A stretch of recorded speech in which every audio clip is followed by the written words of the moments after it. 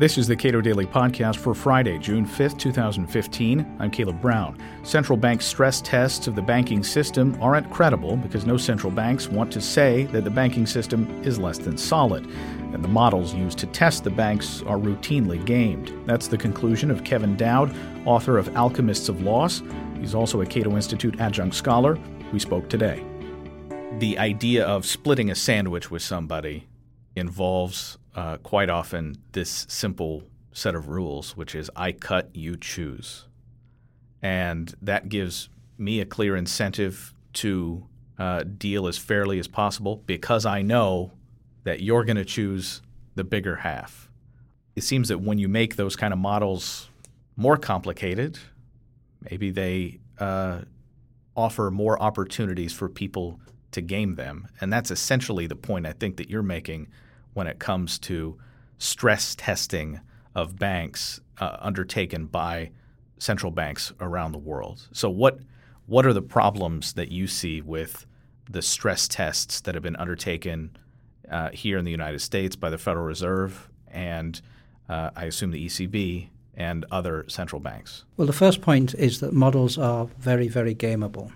And they're very easy to game, and it's very easy to hide the gaming from the client, who might be essentially the taxpayer.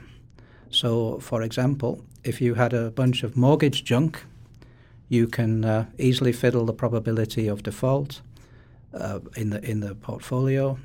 You can fiddle with the sample that you choose the right. It's very easy for an expert to calibrate the model in a way that appears to be scientific and objective, but really fulfills the ulterior objective of ensuring that junk looks like AAA. Yeah. So in one specific example, and this requires a lot of unpacking. So one of the requirements that banks have is to hold capital, and leverage is essentially capital held versus what you've got loaned out. Yes. So and then there are different kinds of capital. Absolutely. And capital carries different weights. Absolutely. A key problem with the capital regulation, it's based on ideas of risk weighting, which are based on models. And the models are often have the most strange risk weights, including zero for Greek debt. Greek debt, I believe, is still zero weighted. In other words, meaning you don't have to knock anything off yes. Of the capital value if it is government debt. And it's just a categorical difference, right? Government debt versus private debt. Yes, it's basically saying that if it's OECD government debt, that is considered to have a zero risk of default. Therefore, you don't have to have any capital against it. So if you load up on a load of Greek debt, traditionally, it would appear to be completely safe. So the capital requirement on that was zero. But there's a deeper problem. It has to do with the dependence of any capital requirements on any form of risk model. And what one needs to understand are two things. First off, that the risk models do not work. In fact, the risk models have a negative value added, that the risk models essentially hide the risks, is what I'm trying to say. That's the first point. So that the lower the risk weight, the greater the risk. People don't realize this. The second point to realize is that all risk models are gameable, and so, the people making risk decisions have an incentive to game the models that are used to control them. And this happens throughout the financial markets, and especially with the stress tests. As with bond rating agencies, there are other agencies that are charged with putting grades on various institutions. So bond rating agencies will rate corporate debt and say this is AAA, this is AA, this is single A, this is triple B. And those are people who are now chartered by the government to make those decisions. They didn't used to be. Mm-hmm. And it seems that we all use proxies to make decisions about what we think is good or bad, be it Consumer Reports or Underwriters Laboratories or any other number of organizations that are in the business of assessing quality. Mm-hmm. And so we outsource a lot of our judgment. Yes. But when we get into the business of having government being the sole determinant of who gets to be the the source of the judgment to which you outsource yours, that seems to be the problem. That's part of the problem. It is a major problem because the market for ratings is compromised by the constraints of a government-sponsored cartel. But there are further problems, and a key problem being that the rating agencies are incentivized to please their clients. And their clients want good ratings.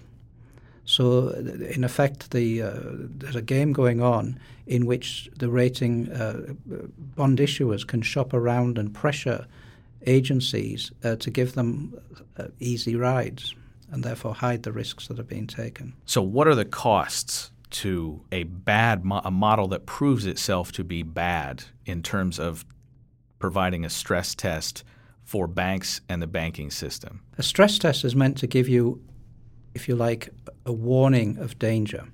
Think of it as a radar system. But it's a radar system that's blind to the risks that are being taken. So if you think of the Titanic going out there in the North Atlantic, and it has a radar system to detect icebergs that is blind to icebergs, there is a false sense of comfort because nothing is showing up on the iceberg.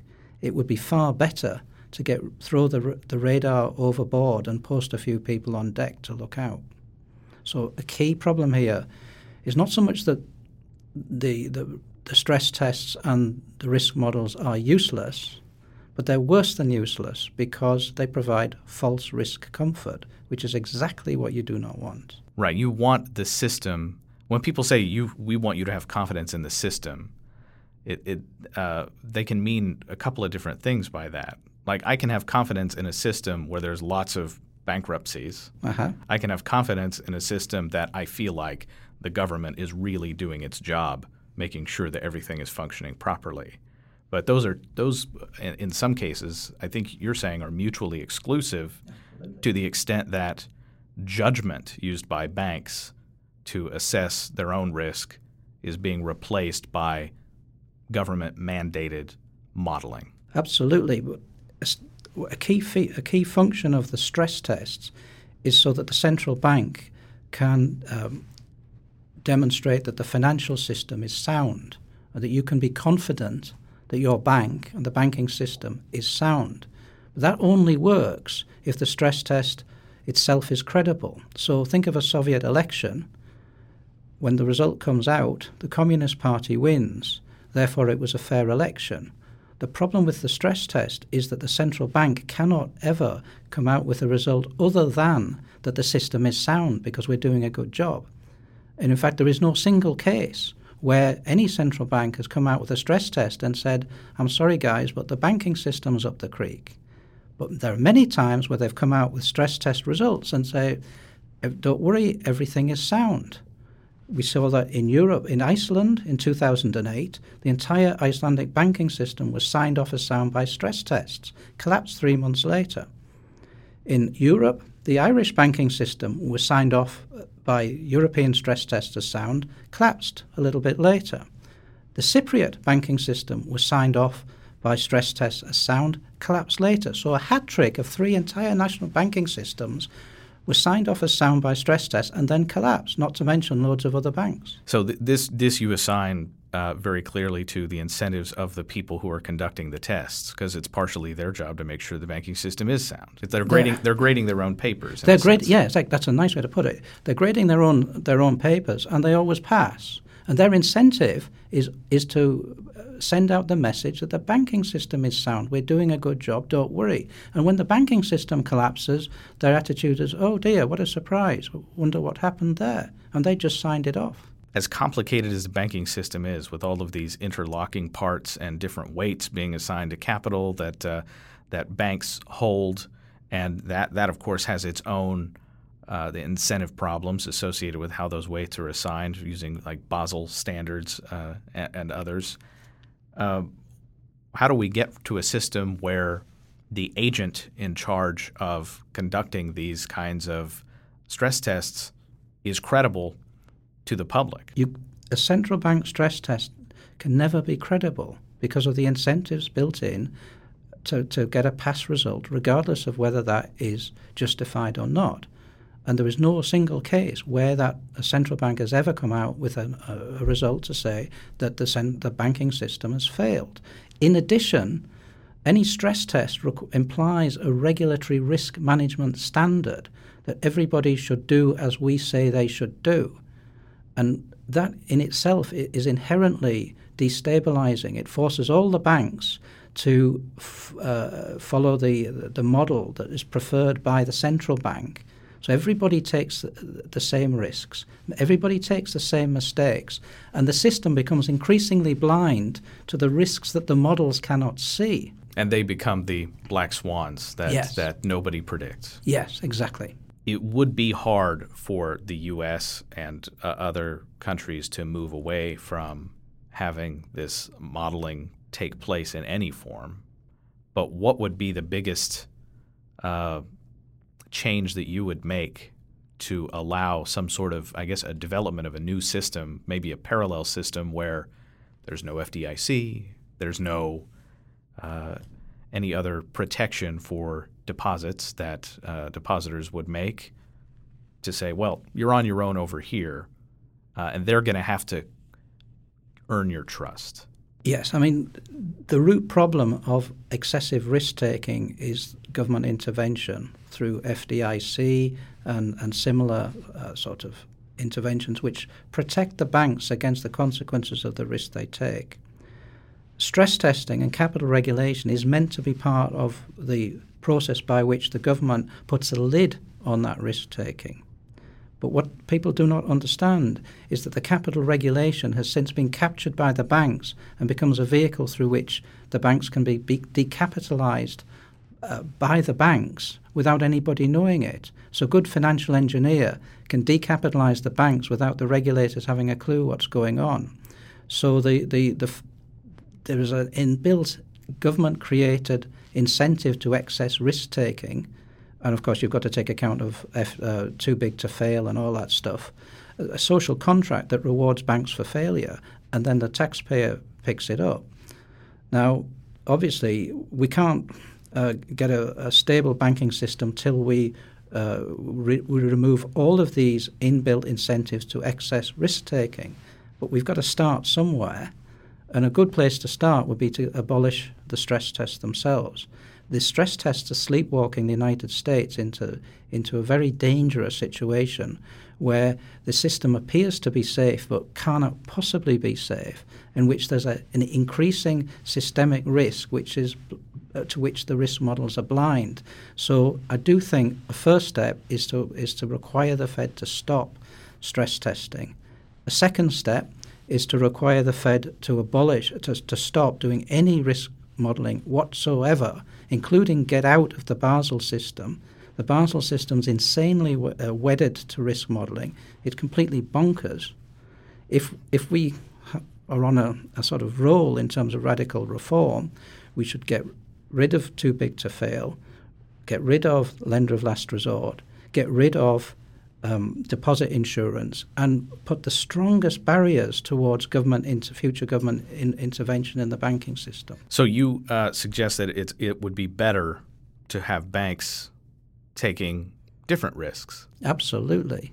For the sake of the system, absolutely. It would be vastly preferable if banks were not all taking the same risks. Oh, absolutely. And what I'm saying is not some kind of sort of theory that hasn't been tested. If we look at the history of United States banking before the Federal Reserve, we had a system in which the banks took far fewer risks, took much more responsibility for the risks that they took. There was no central bank to intervene and muddle things up.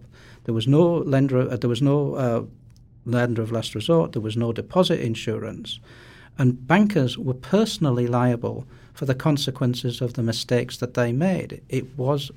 That is a model which has been tried in the United States pre-Fed. It wasn't far from perfect because of the restrictions of the national banking legislation and so on. But if we look at countries like Canada, north of the border, had a very good banking system with virtually no bank failures and was greatly envied in the United States. The secret of Canada's success was the absence of any form of government intervention, and there are many other examples historically we can also point to. Kevin Dowd is an adjunct scholar at the Cato Institute and author of Alchemists of Loss.